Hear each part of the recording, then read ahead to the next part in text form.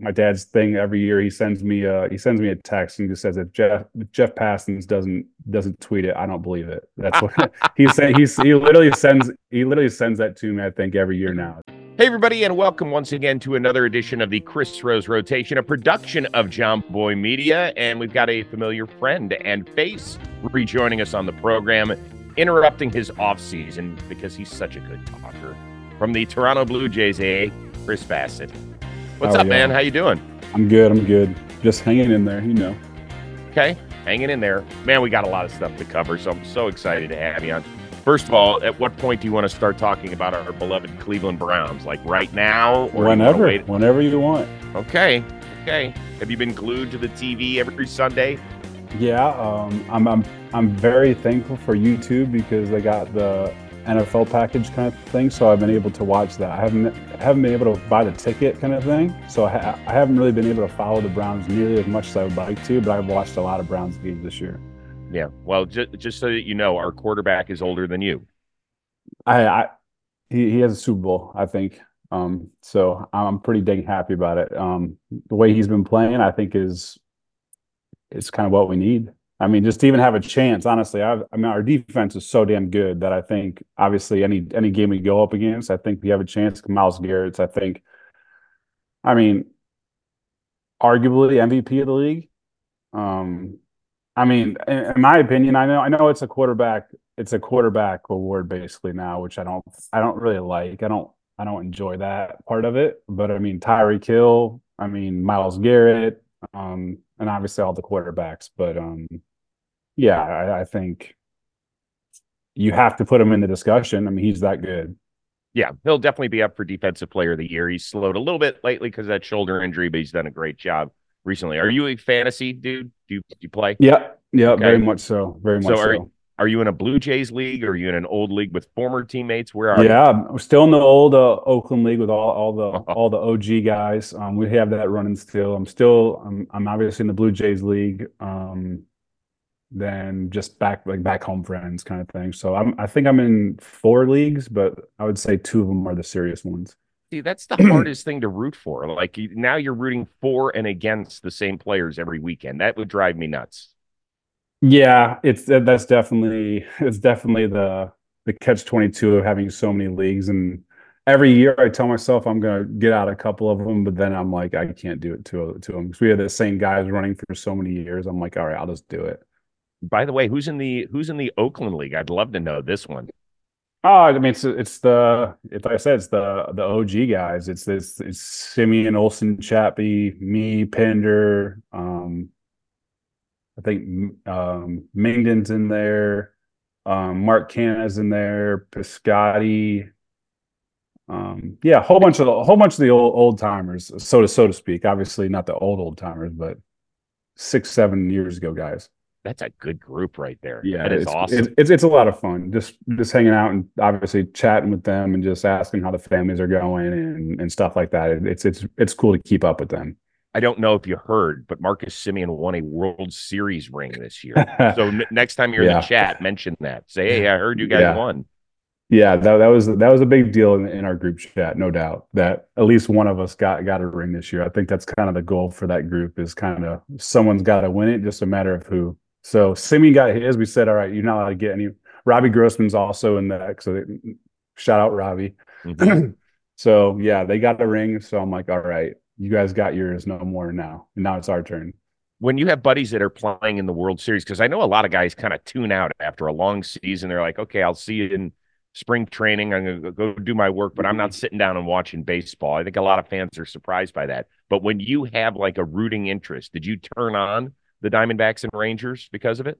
No doubt. I mean, obviously with Olsen and the Braves, and then the Rangers with, I mean, obviously I had vesting interest because of Scherzer and DeGrom from like last year, and then obviously Simeon, and obviously like I'm a big fan of like Corey Seager and Grossman, and I played with Jankowski, one of the outfielders there. So I had a lot of, I mean, Jonah Heim. So I had a lot of like really good friends on the Texas team. But I have a lot of close friends, I would say, on a lot of teams like Luzardo in Miami.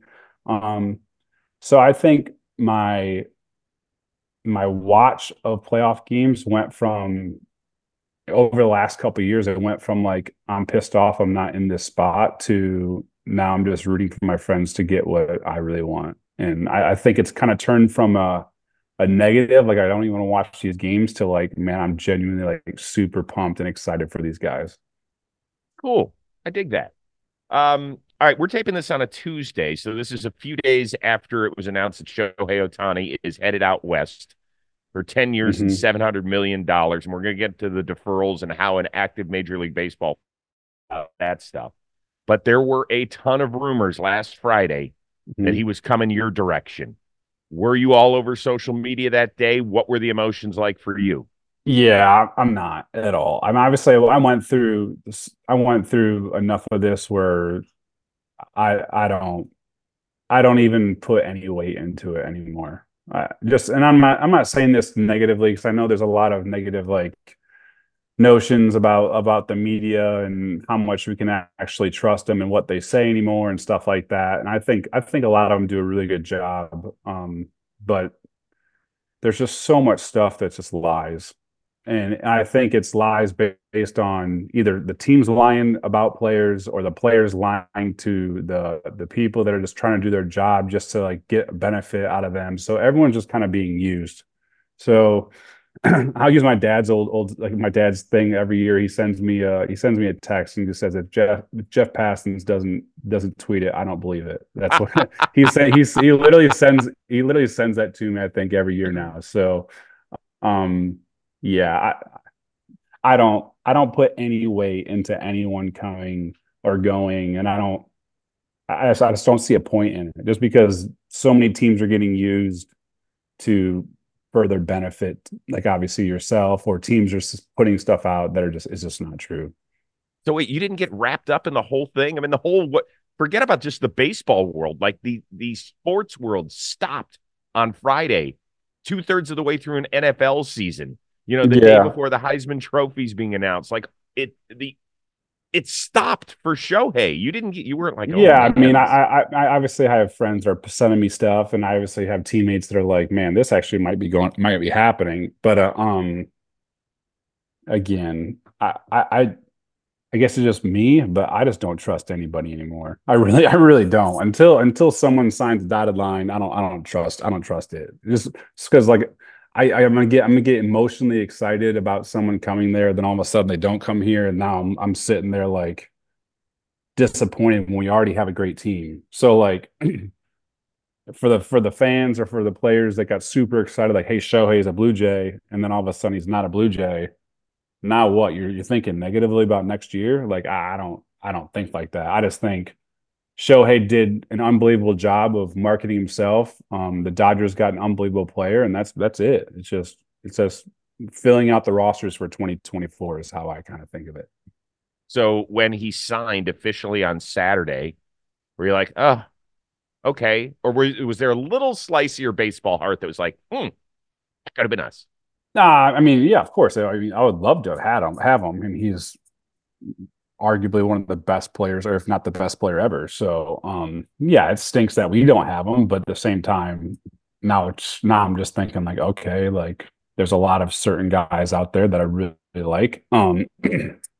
So yeah, we obviously we have a couple of holes to fill that from free agents that left. So now it's like, all right, who do we go and get? So I'm glad I'm not a GM right As a guy who's been around this game a long time, when you saw that the first digit of Shohei's contract started with a seven, now. what was your reaction? Crazy. I mean, I think the talk was, can he get to 500 the whole year? And the fact that he got to 700 is bonkers. I mean, that's just crazy money. So I think it's shocked the whole. I mean, it's the biggest contract in American sports. I mean, but again, he deserves every penny. Like the Dodgers, don't feel bad for the Dodgers because they're going to be making money off of Shohei. I'll tell you that. Like Shohei brings in so much money, so much viewership. Yeah, I mean, great for the Dodgers and great for Shohei. That's kind of what I think of it. I didn't think the number was going to be able to get that high. Did you change your thought process when it came out on Monday that 68 of the 70 million every season of his playing career will be deferred. Yeah. I personally, this is just me talking because I'm not obviously their accountant, the Dodgers accountant, but I think of it and look at it and I'm like, okay, Mookie's got a ton of money deferred. Freeman's got a ton of money deferred. Ohtani now has $680 million deferred. Like, you're going to have close to $900 million deferred after 10 years. Like, I don't know what the Dodgers 10 years from now looks like, but at the same time, they got it figured out. The Dodgers are smart as hell. So I'm not saying you should be worried as a Dodgers fan by any means, because they're obviously very, very good at what they do. But me not understanding the whole finances of how all that breaks down, but like the CBT taxes and all that stuff. But to sit here and think in 10 years from now we have $900 million tidal wave coming at us is crazy to think. So I guarantee you they have every penny counted for. But for me, I think that's an insane number. Well, but let's look at it from just the baseball side of things. It's legal. Okay, let's put that right out there. It is agreed upon between the players and owners that players can defer as much money as they want. Okay, that is, they didn't circumvent anything. It just feels dirty, right? It just feels weird that Shohei Ohtani is going to be like the 19th highest paid player on the Dodgers or whatever it is next season. Does it feel a little odd? I mean, it feels odd, but at the same time, I mean, I've talked to a number of guys, and there's so many different viewpoints of this where it's like, it doesn't make sense for Shohei. Shohei shouldn't have done this because you need to get your money now because he's going to be losing money by doing this, even though he's not going to get taxed in California. The Dodgers are going to be able to sit with $680 million in their pocket and let that grow, just based on just having it obviously just invested, and then let that $680 million grow. And then obviously they're going to be able to pay him less money. But I mean, when it comes to like deferred money, I think it's just, you have one team I'm not saying taking advantage of it, but you have one team doing it kind of to the extreme right now. And will it pay off? I don't think you need to like overreact like as the league and be like, oh, we need to stop this right now. Just let it play out. And in 10 years, if it's like, oh crap, this is a problem, then okay, then we can possibly fix it. But right now, I just think they're using the system however they want to use it. I mean, if every team can do it, any team can do it. So I don't. It's not a secret. So I don't see there being a problem whatsoever with it. It's just, how do you want to get your money in? We're still paying a whole bunch of players they have been long gone. So deferred money has been around forever. It's just a matter of now the number is just insane. Yeah, I mean, your buddy Scherzer did it with half of his deal in DC when he got whatever it was, $215 million. He took half of it deferred. He's still getting paid a shitload by the Nationals. I mean, Scherzer last year was getting paid by 3 different teams.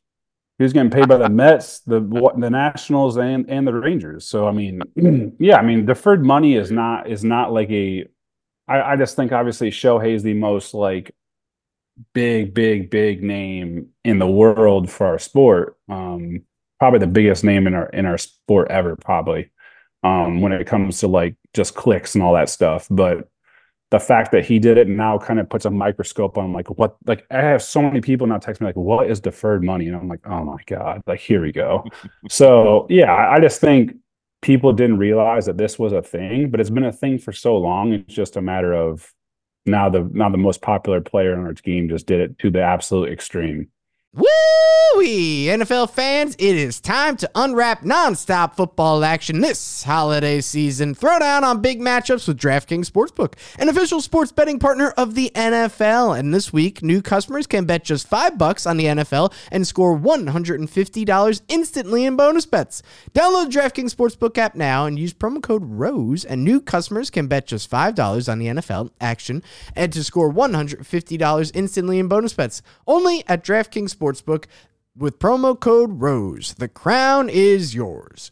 Gambling problem? Call 1-800-GAMBLER or visit www.1800gambler.net. In New York, call 8778-HOPE-NY or text HOPE-NY 467-369. In Connecticut, help is available for problem gambling. Call 888-789-7777 or visit ccpg.org. Please play responsibly. In behalf of the Boot Hill Casino and Resort in Kansas, 21 plus, age varies by jurisdiction, void in Ontario. Bonus bets expire 160 hours after issuance. See dkng.com/football for eligibility, deposit restrictions, terms, and responsible gaming resources. Now back to the show. All right, I want to ask you one more question, then we're going to move on to your team.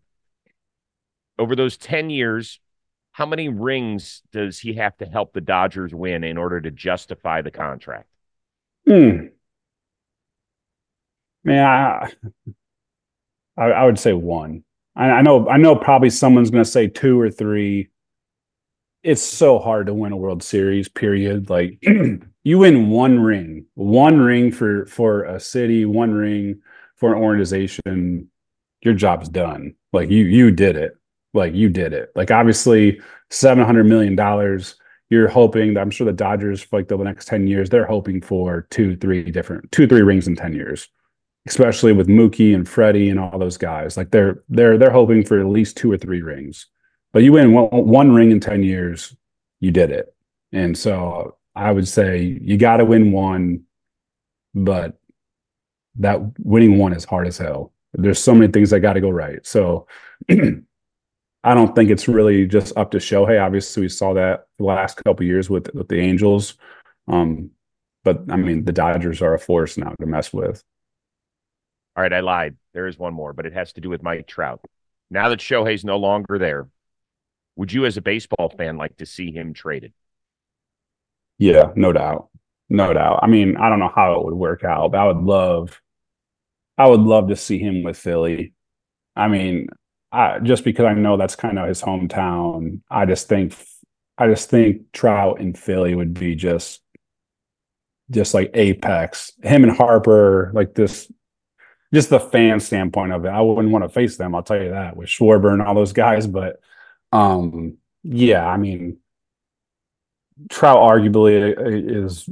I mean, he's one of the top 5 best players in my opinion ever, position wise, and I got to see him on a team that's playing deep into October. Like he deserves that. Not just him, but the baseball world deserves that. Everyone deserves to see him go deep into a playoff run. All right, you guys made the postseason last year and unfortunately didn't score a run in that ended up being a 2-game series sweep against the Minnesota Twins. I felt like going into the playoffs that your team had the fewest questions of anyone in the American League. What went wrong? I don't know.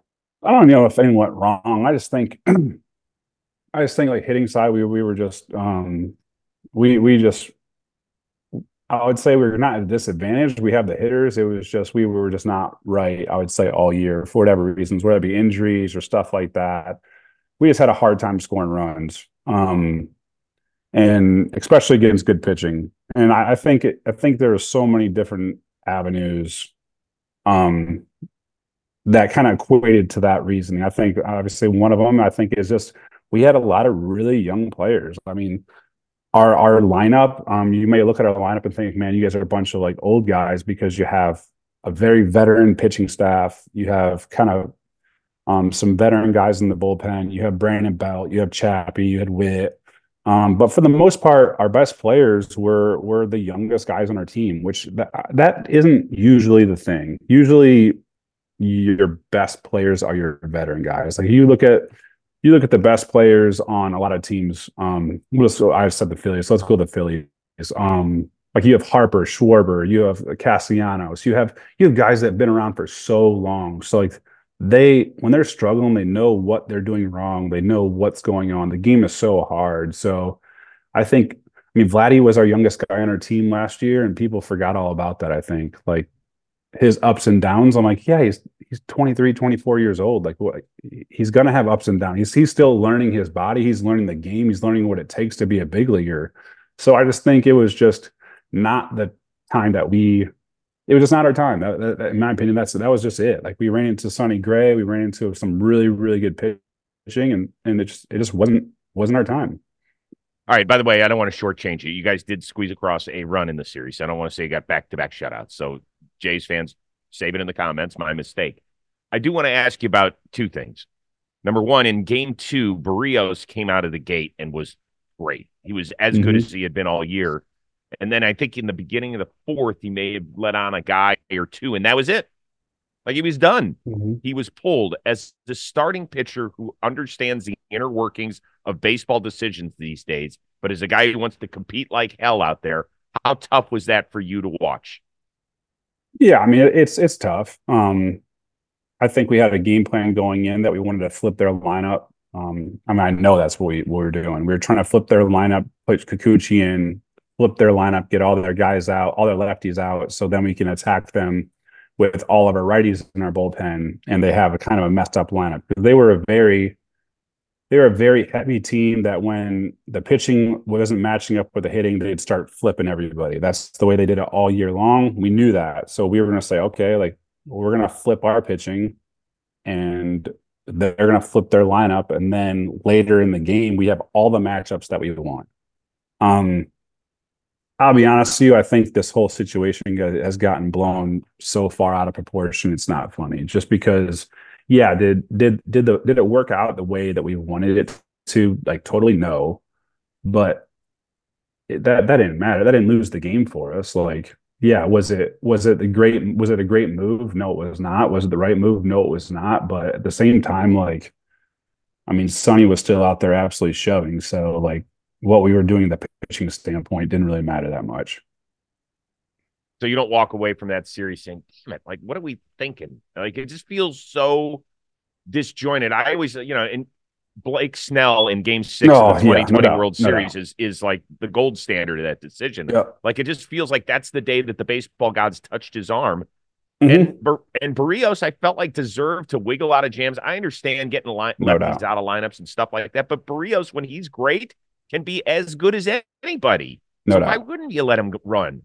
Listen, I'll fight analytics until the day I die with that aspect of it. I'd rather lose the game with Berrios on the mound than pull the analytics side of it all and try to flip lineups and stuff like that, because obviously their lineup wasn't hitting Berrios. So I would rather try to throw Berrios 130 pitches and try to have him go 9 innings.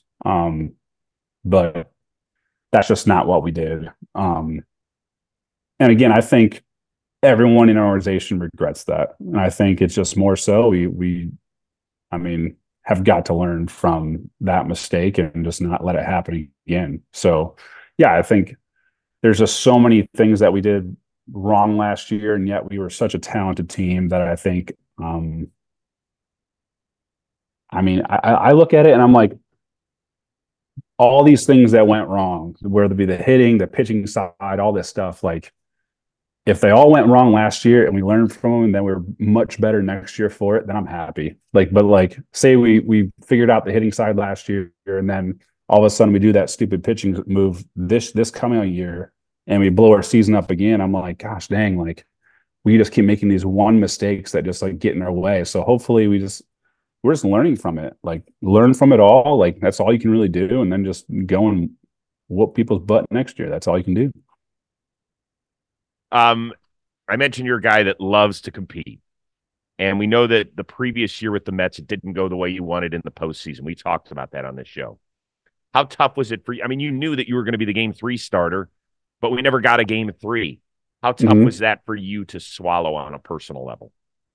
Yeah, it was really tough because I just feel like I knew, and it wasn't so much like I was thinking like, man, I deserve to have game 2. Like I told, like we had so many meetings. We were such a close knit group from starters, from like me, Gotham, Berrios, obviously, Rue and Kikuchi and all those guys, with Pete and obviously Schneid's, and we were super close all year. I think that's what made us so good, was that we were telling each other like, hey, like I don't feel that good. So we were pulling guys at 5 innings when people were like, why are you pulling this guy at 80 pitches throughout the year? And then I was going 115 sometimes to make up for what happened the day before. So we were super close and telling each other like, "Hey, I don't feel that great, or I feel really good, so let's roll it." So when the playoffs came, it was kind of like, all right, we have 3 games. Who's going to go? They basically pulled like me, Gauze, and Berrios to the side and said like, hey, we want you 3 to be the guys. And we were already previously lined up, Gosman, Berrios, me. That was the order that we were running through the last month and a half of the season. And I was just like, why would we even change this? Like, we have the best rotation in baseball. I think Milwaukee was right there with us the whole year. But why mess with that all of a sudden? So we just rolled it. They're like, it's like, Berrios, you got game 2? And I'm like, yeah, he's got game 2. He's after Gosman. Like, what are we even thinking about this? So it wasn't so much I'm mad that I didn't get to pitch. It was more so just I'm mad our season ended, if that makes sense. Like it's I wish I got a chance to pitch. Yeah, of course. I wish I got a chance to pitch the next series though too. So I'm just I was more so thinking of it as a unit of like pitching wise, like, hey, listen, this unit, like win or lose, like we're not going to lose because of the pitching. Like that's just that simple. Like that's what we thought all year. Like we're the best pitching staff in baseball. We're not going to like mess this up. Like we are going to be like the best rotation in baseball, and that's what we did.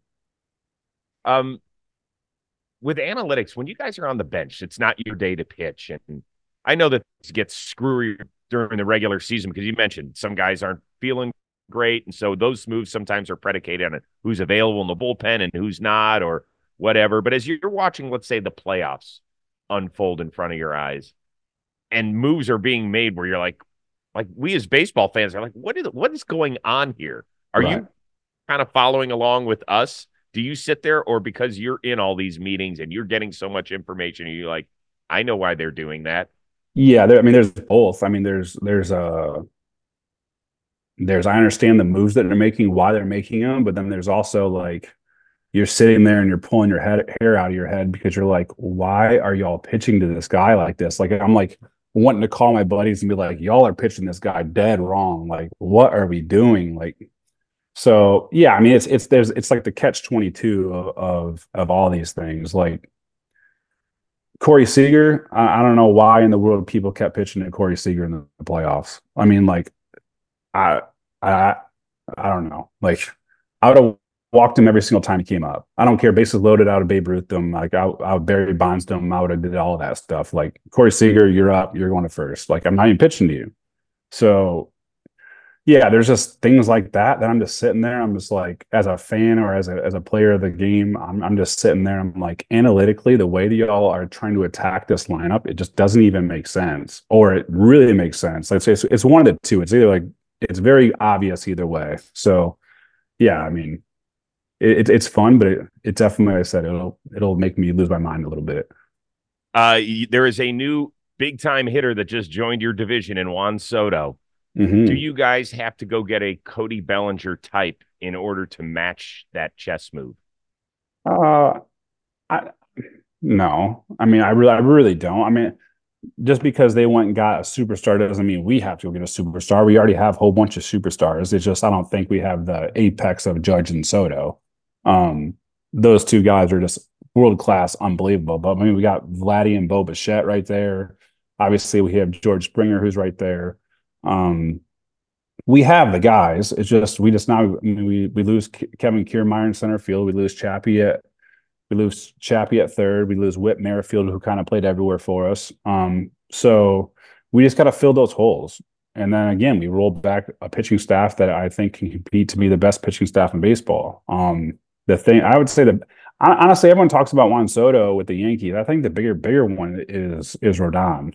I mean, I know Rodon was there last year, but Rodon wasn't really there last year. Like he just was banged up a little bit. I think he can come back and be Rodon that's really, really good. And that's the biggest piece that I had.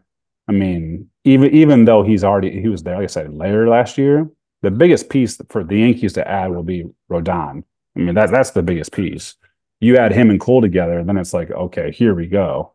So yeah, but for us, I don't think we need like a holy crap move. Now, would a Bellinger help? Heck yeah, it would help. But do we have to have it? No. We just need our guys to mature, our guys to grow and learn obviously um kind of how people are trying to attack them, what they're trying to do, and then just go from there. I know you say you don't pay attention to rumors because you don't believe anything. However, I will ask you about one that was floating around about a month ago with Bo Bichette, that Mm-hmm. he might be on the move. He's got a couple more years left on an extension he signed, and then he and Vladdy are going to be free agents at the same time. So I'm a believer that they might choose one over another, whether it's wise or might even happen. I don't know, but it sounds like business wise, that might be what they do. Mm-hmm. Finish this sentence. If the Blue Jays trade Bo Bichette this offseason,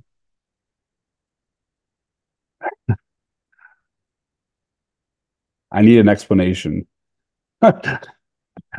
Yeah, I don't see him getting moved at all. Like 0% chance. I think what happened, honestly, I think a good GM, honestly, a good GM will ask teams for people's trade value almost every year. Why not? You go to these winter meetings or you go to any meetings and you'd be like, hey, what would you give me for Vladdy?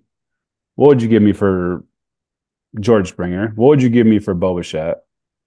And like just get their trade value. And then if someone makes like an oh crap offer, be like, wait a second, you give me that for Bo Bichette, then you may open up like the truthfully open up the door to like trade value.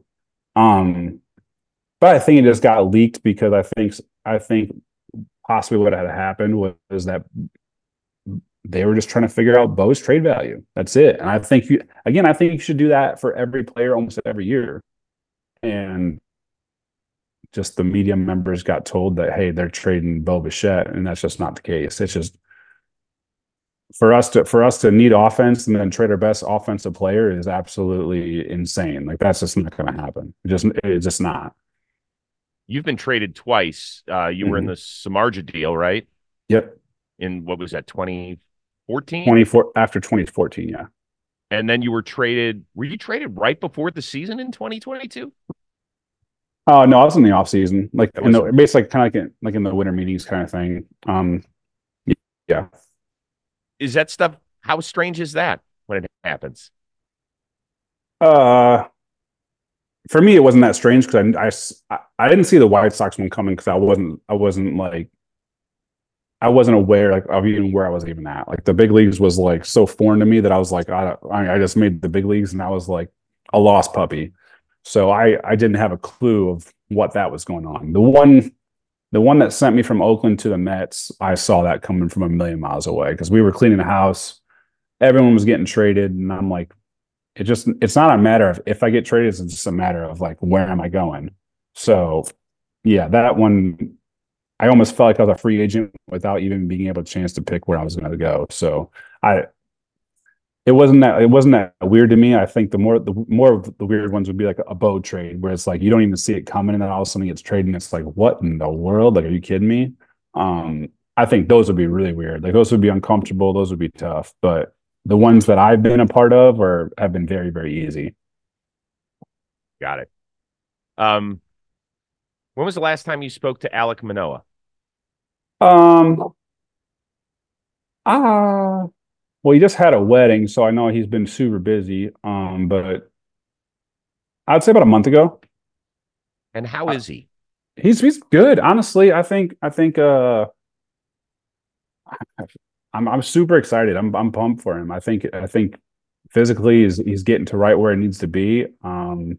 Mentally, I think he's there. Obviously I'm sure there's some stresses. Now I'm not saying that he told me this, but there's some stresses of like, hey, I gotta get going next year.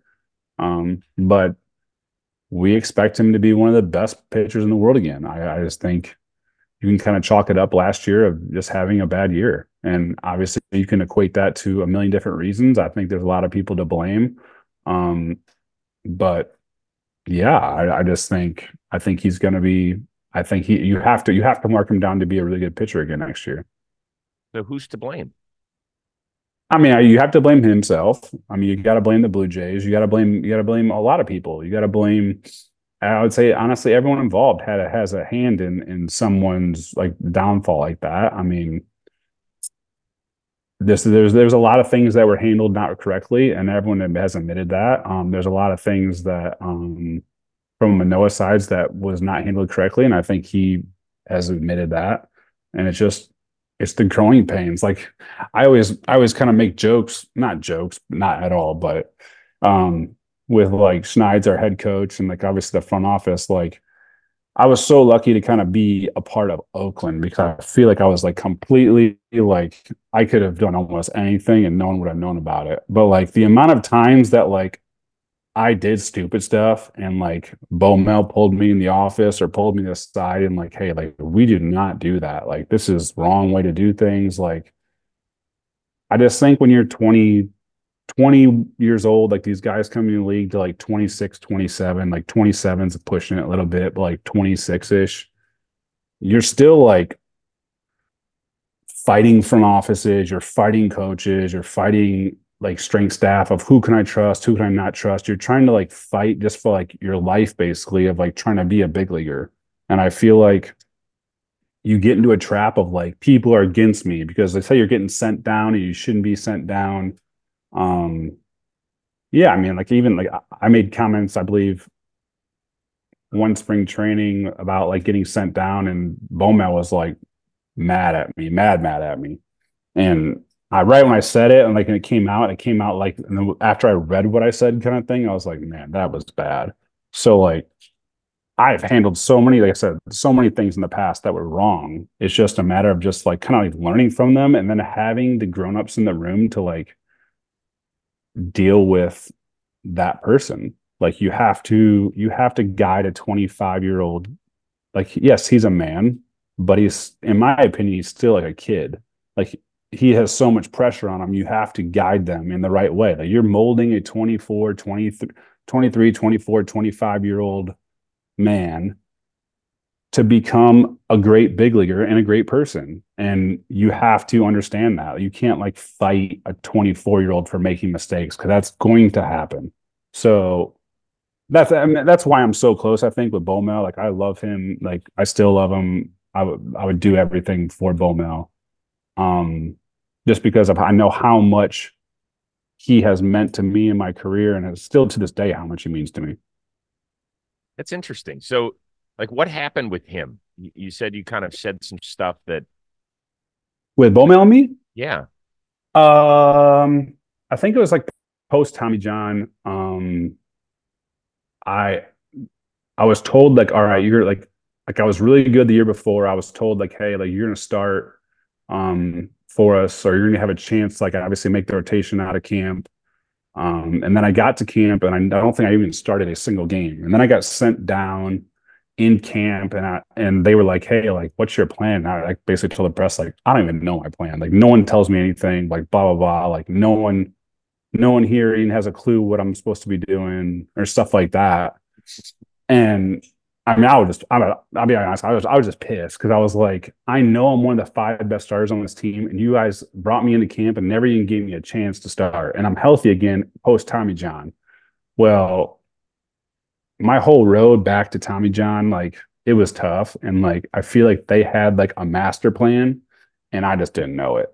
And I don't think I needed to know it. I don't have to know everything as a player. Like you don't have to know the ins and outs of everything.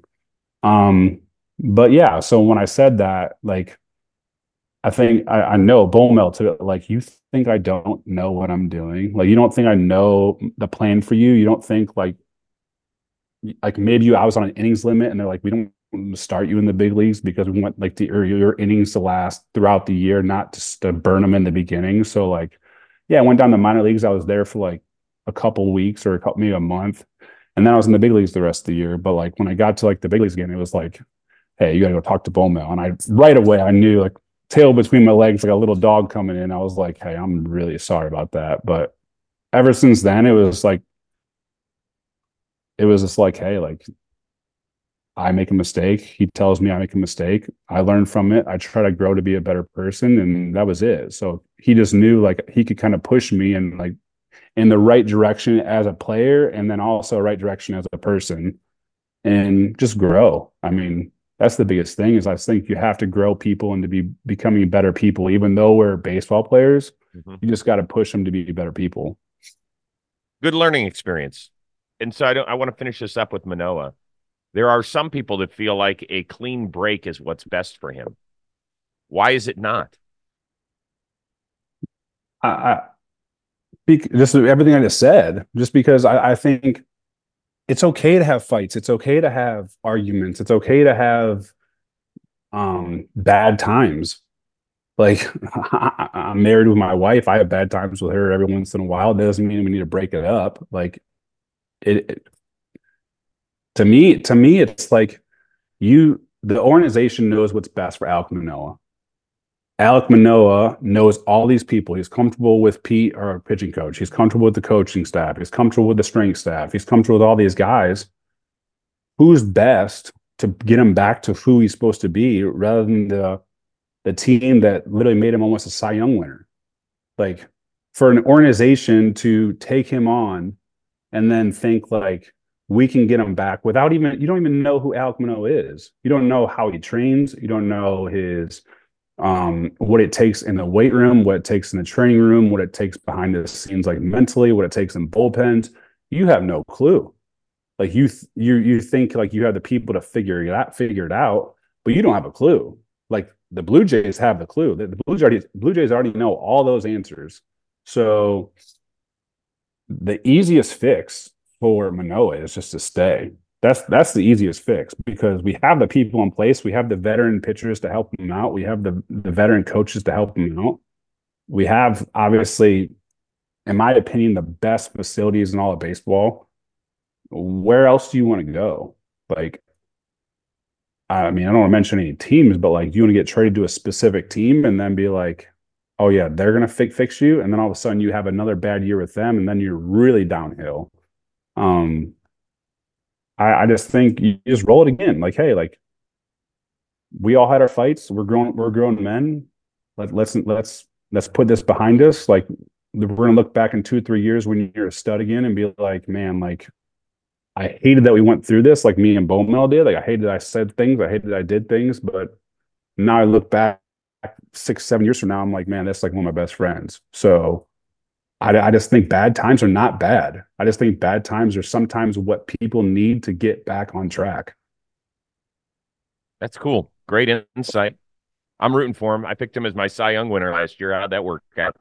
Really nailed that one. Really got it. Awesome. Let's finish up with this.